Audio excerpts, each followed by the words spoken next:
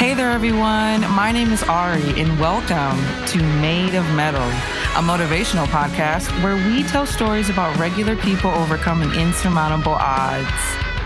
Thank you guys for joining me for yet another episode, another season of these wonderful interviews. I hope you guys have been loving them. Please feel free to leave me a review.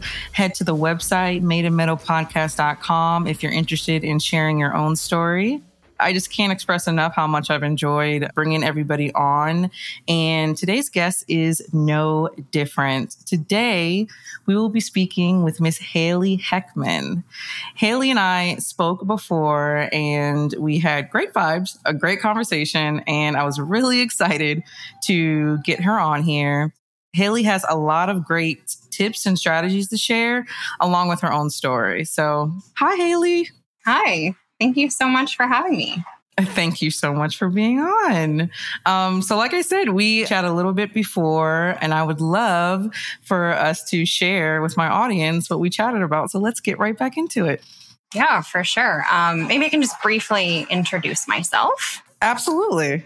I'm Haley. I'm a social impact leader. Have worked in the nonprofit sector now for just over 10 years in organizations that support mental wellness, disability, and youth organizations. And really, I have an immense passion for supporting people to see their potential and for creating spaces where we can identify strengths, where we can help people to really look at what their skills are in comparison to maybe where they've seen them before, and how can we build their capacity using programs that really support the wide variety of needs that they may have in their life. So yeah, I'm really happy to be here and to talk to your audience.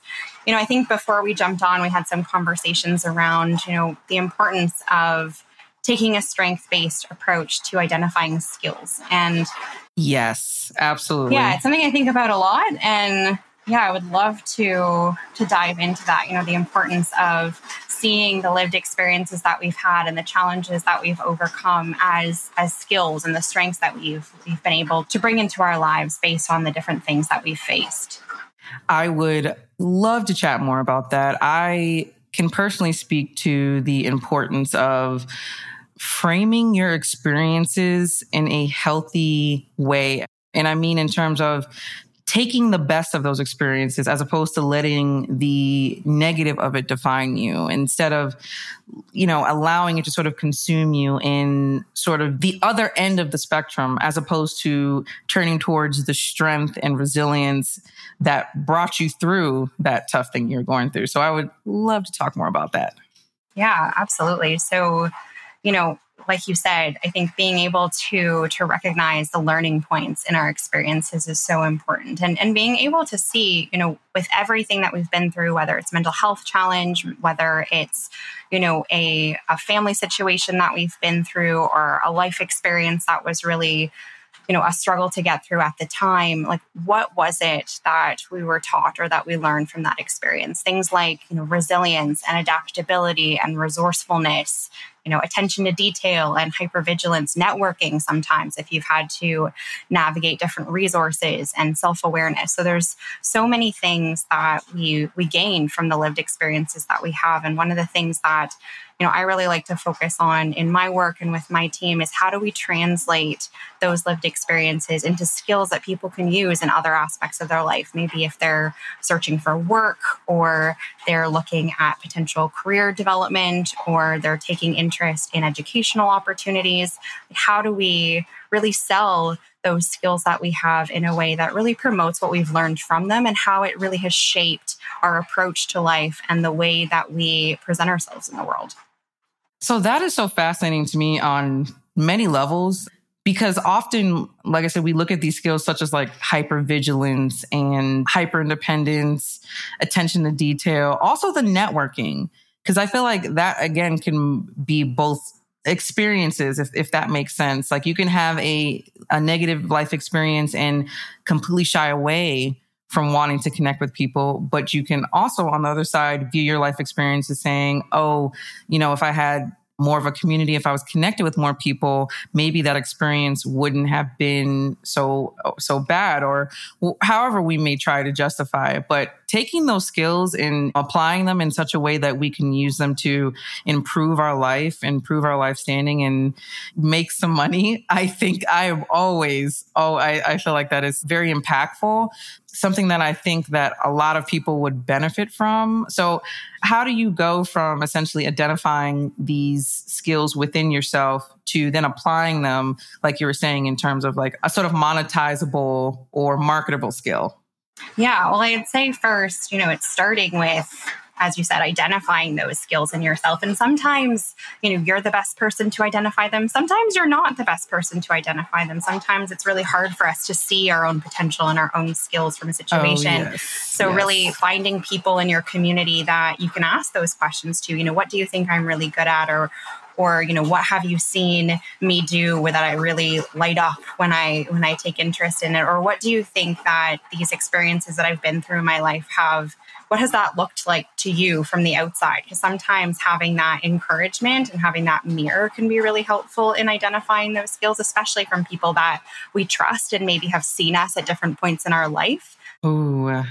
Yeah. And once you've been able to identify those either on your own or with those supports or a combination of those two things, I think it's really taking those and looking at, how does this compare with either the work that I'm doing now or work that I'm really interested in doing, and how can I demonstrate that? So, if you're, say, looking at a job in marketing as an example, and you have a lot of these experiences being resourceful and being able to identify patterns in different situations or find the right person to talk to help yourself out in a different scenario. Those are all things that you can speak to either, when you apply for a job or when you're in an interview, or even if you're just generally networking, it's something that you can speak to. I think it's something we don't talk about enough. We talk so much about credentials and, typical work experience. But these are things that really shape how you approach life, how you communicate with other people, how you see yourself, how you take feedback. Like all of the things you've lived through really help to shape how you're going to respond to the world around you. And in a lot of ways, it's so much more beneficial than, maybe something that you'd learned in school or a task that you were taught in a different job. So how can we translate that and speak to those experiences in a new way? All of the skills and the strategies that you're speaking on in terms of having the ability to identify patterns, having the ability to ask for help, to be innovative, all of those things, you're right, are things that you develop going through your life experiences. It's just something that is sort of inherent in you. And it does translate very well to the workplace. I think there's a misconception that going through traumatic experiences or going through tough things will make you more sensitive or more fragile, when, again, it can go either way, in which you can be more sensitive, more fragile, or you can kind of step into trying to protect yourself from ever going through these experiences ever again. And then you become very high functioning in the corporate world. I feel like you don't necessarily sort of blend into the worker bee persona. I feel like you do kind of stand out. You have a very high work ethic. You hold yourself to higher standards.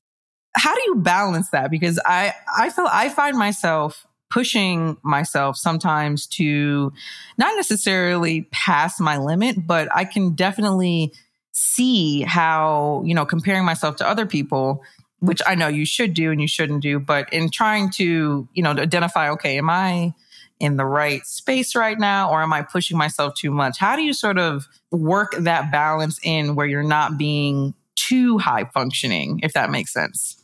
Yeah, well, I think before I jump into that, just to go back to what you're saying about that level of sensitivity, I think sometimes that can actually be a really good thing that helps you in different situations. You might be the person who picks up on maybe a challenge that someone else is experiencing, or a vibe in the room, or an energy. And that might be something that really helps in the type of work that you do. So, even being hypersensitive can be something that's a real value in the right environment. And I think that's important to recognize. But I think when it comes to finding balance, I think a lot of it has to do with, knowing your boundaries, knowing your limits, knowing, when you're giving your all to something and when you're giving more than you have to something and recognizing when you hit that point. Yes. I think it's so easy to do, especially in organizations maybe that have limited resources or you wear many hats. It's so you can get to a point where you do so many different things that you maybe don't realize when you've hit that limit. But I think on a bigger picture scale, organizations and leaders in organizations, really modeling that level of balance and being vulnerable when they feel, tired or they feel burnt out, and being honest and authentic. I think that also shapes the environment. If someone who's in leadership is willing to say, this is where my limit is and this is when I need help, it makes it a lot safer for other people to also feel like they can come forward and speak to that. So I think it's everybody in an organization feeling comfortable and confident, being vulnerable about their experiences and where they are in terms of their workload or their mental health or, what's happening in the life that they have outside of their work as well.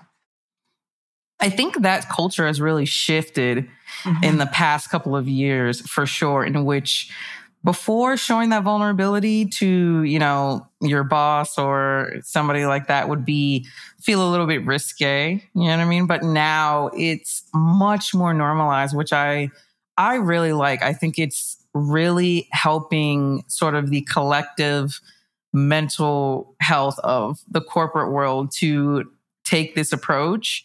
But I will also say that on the other side, being very introverted and being somebody who still very high functioning, it's difficult to set those boundaries to not wear those multiple hats. You know what I mean? Because you are setting the standard of being somebody who delivers, being somebody that your colleagues can rely on. So, they look to you for that support, and you want to support them, even though it may be at your own detriment. But I do feel like being more vocal and being more transparent about where you are at home, where you are mentally with work has become much more normalized, which I think is such a good thing. Such a good thing. Yeah. And I've seen, one thing that I did with a team many years ago was have people put together like a self-care strategy that they could share with their colleagues. So what does stress look like on me? Like, do I, am I complaining about having a headache, or do I seem more tired? Like, what are some of the physical signs to look for that other person is stressed? And then what helps me when I'm stressed? Because everybody has different strategies. And it's so hard when you're feeling overwhelmed to identify your own. Because your brain doesn't work that way. You're overwhelmed. You're not going to figure out, taking a walk around the block, that's the thing that's going to make me feel more calm. So having somebody else, like a buddy that knows what stress looks like on you and what might be able to help you so they can provide you with a reminder is super helpful. Even if it's just one person, that on your team that can be that go-to person to be, to really look out for you in those situations and ask you what your schedule looks like and work through those strategies with you is really valuable.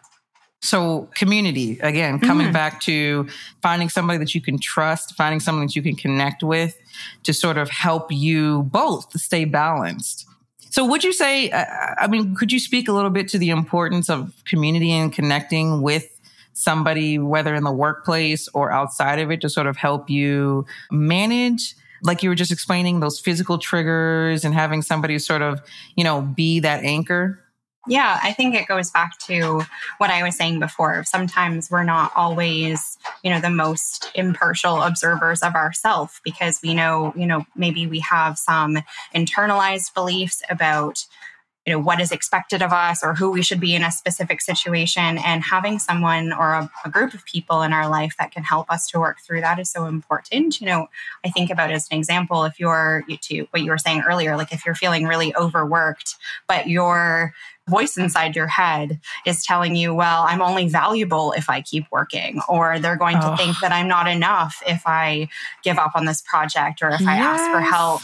And so having people in your life to remind you that that's not true is really important, and to ask you, really thoughtful questions around, your own self-care strategies, whether they be, the time off that you take or how you pace yourself or asking for, opportunities to delegate other things. Maybe if there's a lot on your plate, that can be so beneficial. I think it's really about cultivating relationships that feel safe, where you can be yourself and you can even just have that space to vent when you need it. You might not be looking for a solution and you might not want the person to solve the problem, but you need to get something, out of your system. I think having people like that you can connect with is also so essential to really having a wide variety of tools that you can go to when you're feeling overwhelmed. Wow. Every time I have these conversations, I'm always struck by how important it really is to build that community, to be acknowledged, to be seen. It just continues to sort of reinforce the importance of, like you said, connecting with somebody who is your safe space, or somebody that you can come to and be completely unfiltered and not be judged. That's a really important role to fill. And I just can't be overstated the value it has. You can be going through so many things, but having somebody there to sort of ground you and to bring you back it's unmatched. It really is. So you were speaking before on self-care strategies. So is that like essentially things that you use to, like I was saying earlier, ground you or to sort of bring you back into the present moment? Like what would you sort of classify as like a self-care strategy? Yeah. Well, I would say anything that helps you, like you said, to either feel more grounded, to feel more energized, to feel more relaxed. It really also depends on what feeling you're looking to cultivate, right? If you're looking to feel more grounded, maybe your self-care strategy is, some breath work or some stretching or a walk around the block. But if maybe you're looking to feel more energized, then maybe your self-care strategy is putting on a song that makes you feel really excited and listening to that for a few minutes and, dancing around your office or something like that. Mm-hmm. I think you can have different self-care strategies for the mood that you're trying to create. And, also, little moments throughout your day where you can recalibrate are so important. Maybe it's just sitting by yourself if you're in a job that's really people-centered for 5 minutes, or if you're in a job that's really by yourself, maybe it's going out and being with people for 5 minutes. It really depends on what the context is for you. But I think everyone, benefits from taking stock of what makes them feel grounded, what makes them feel energized, and what makes them feel recharged. Oh, wow. So it really is sort of subjective on what the individual determines that they want to feel in that moment. It's I like that. I like that much more than sort of the broader, if you Take feel a bubble bath. Yeah, exactly.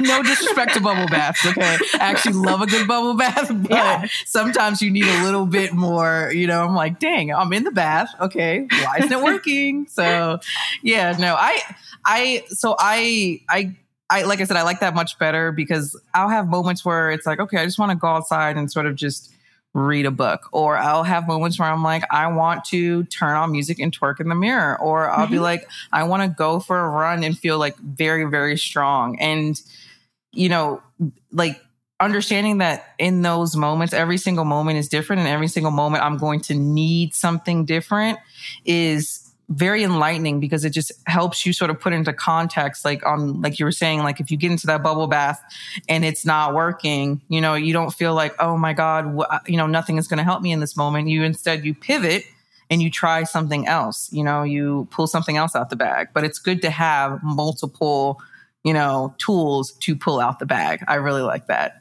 Yeah.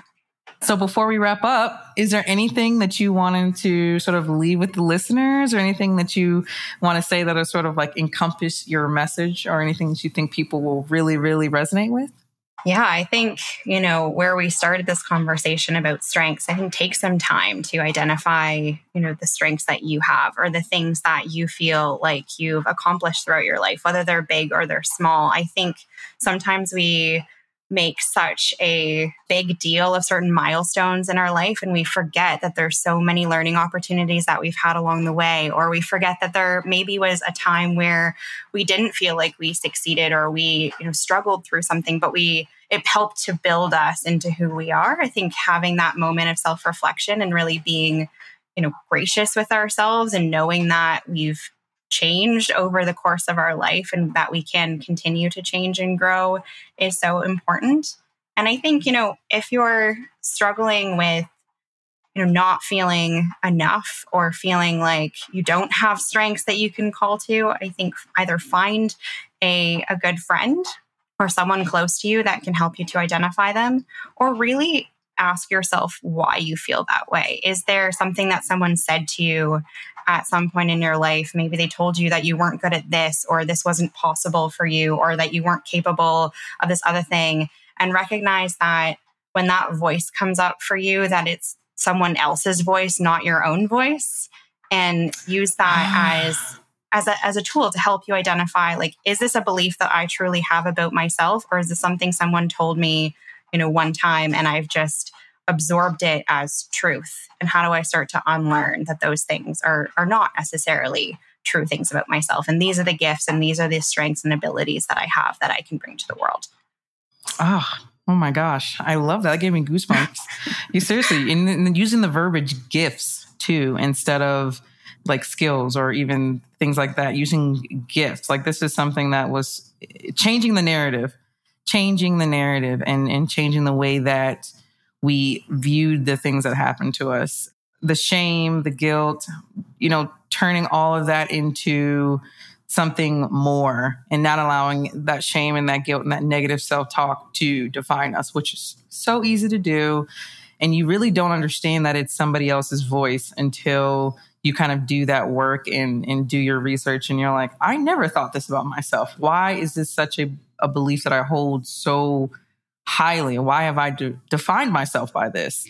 Yeah. And that's definitely a hallmark of sort of like the developmental trauma and being told by somebody, like somebody you trust or an authority figure, that this is what you are. But then, like you said, reaching out to somebody, connecting with somebody who sees you in that moment and can tell you in that moment that that is not true.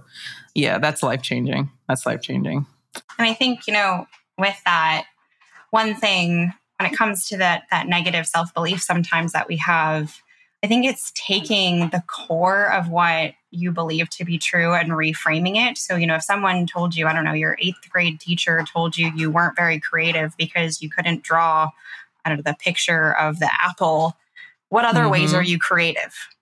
Like, drawing is not the only way to be creative. What other ways are you? Yes. It might be how you connect with people. It might be how you see the world. It might be writing. It might there's so many different ways to have skills and abilities. And sometimes we limit ourselves and say, like, well, I'm not good at this, therefore I don't have this skill at all, when that isn't actually true. And so I think reframing some of the things that we think are true into really being curious with ourselves and being a detective into the things that we enjoy and the things that we like to do and the things that we're drawn to or passionate about, and use those as a way to explore our strengths.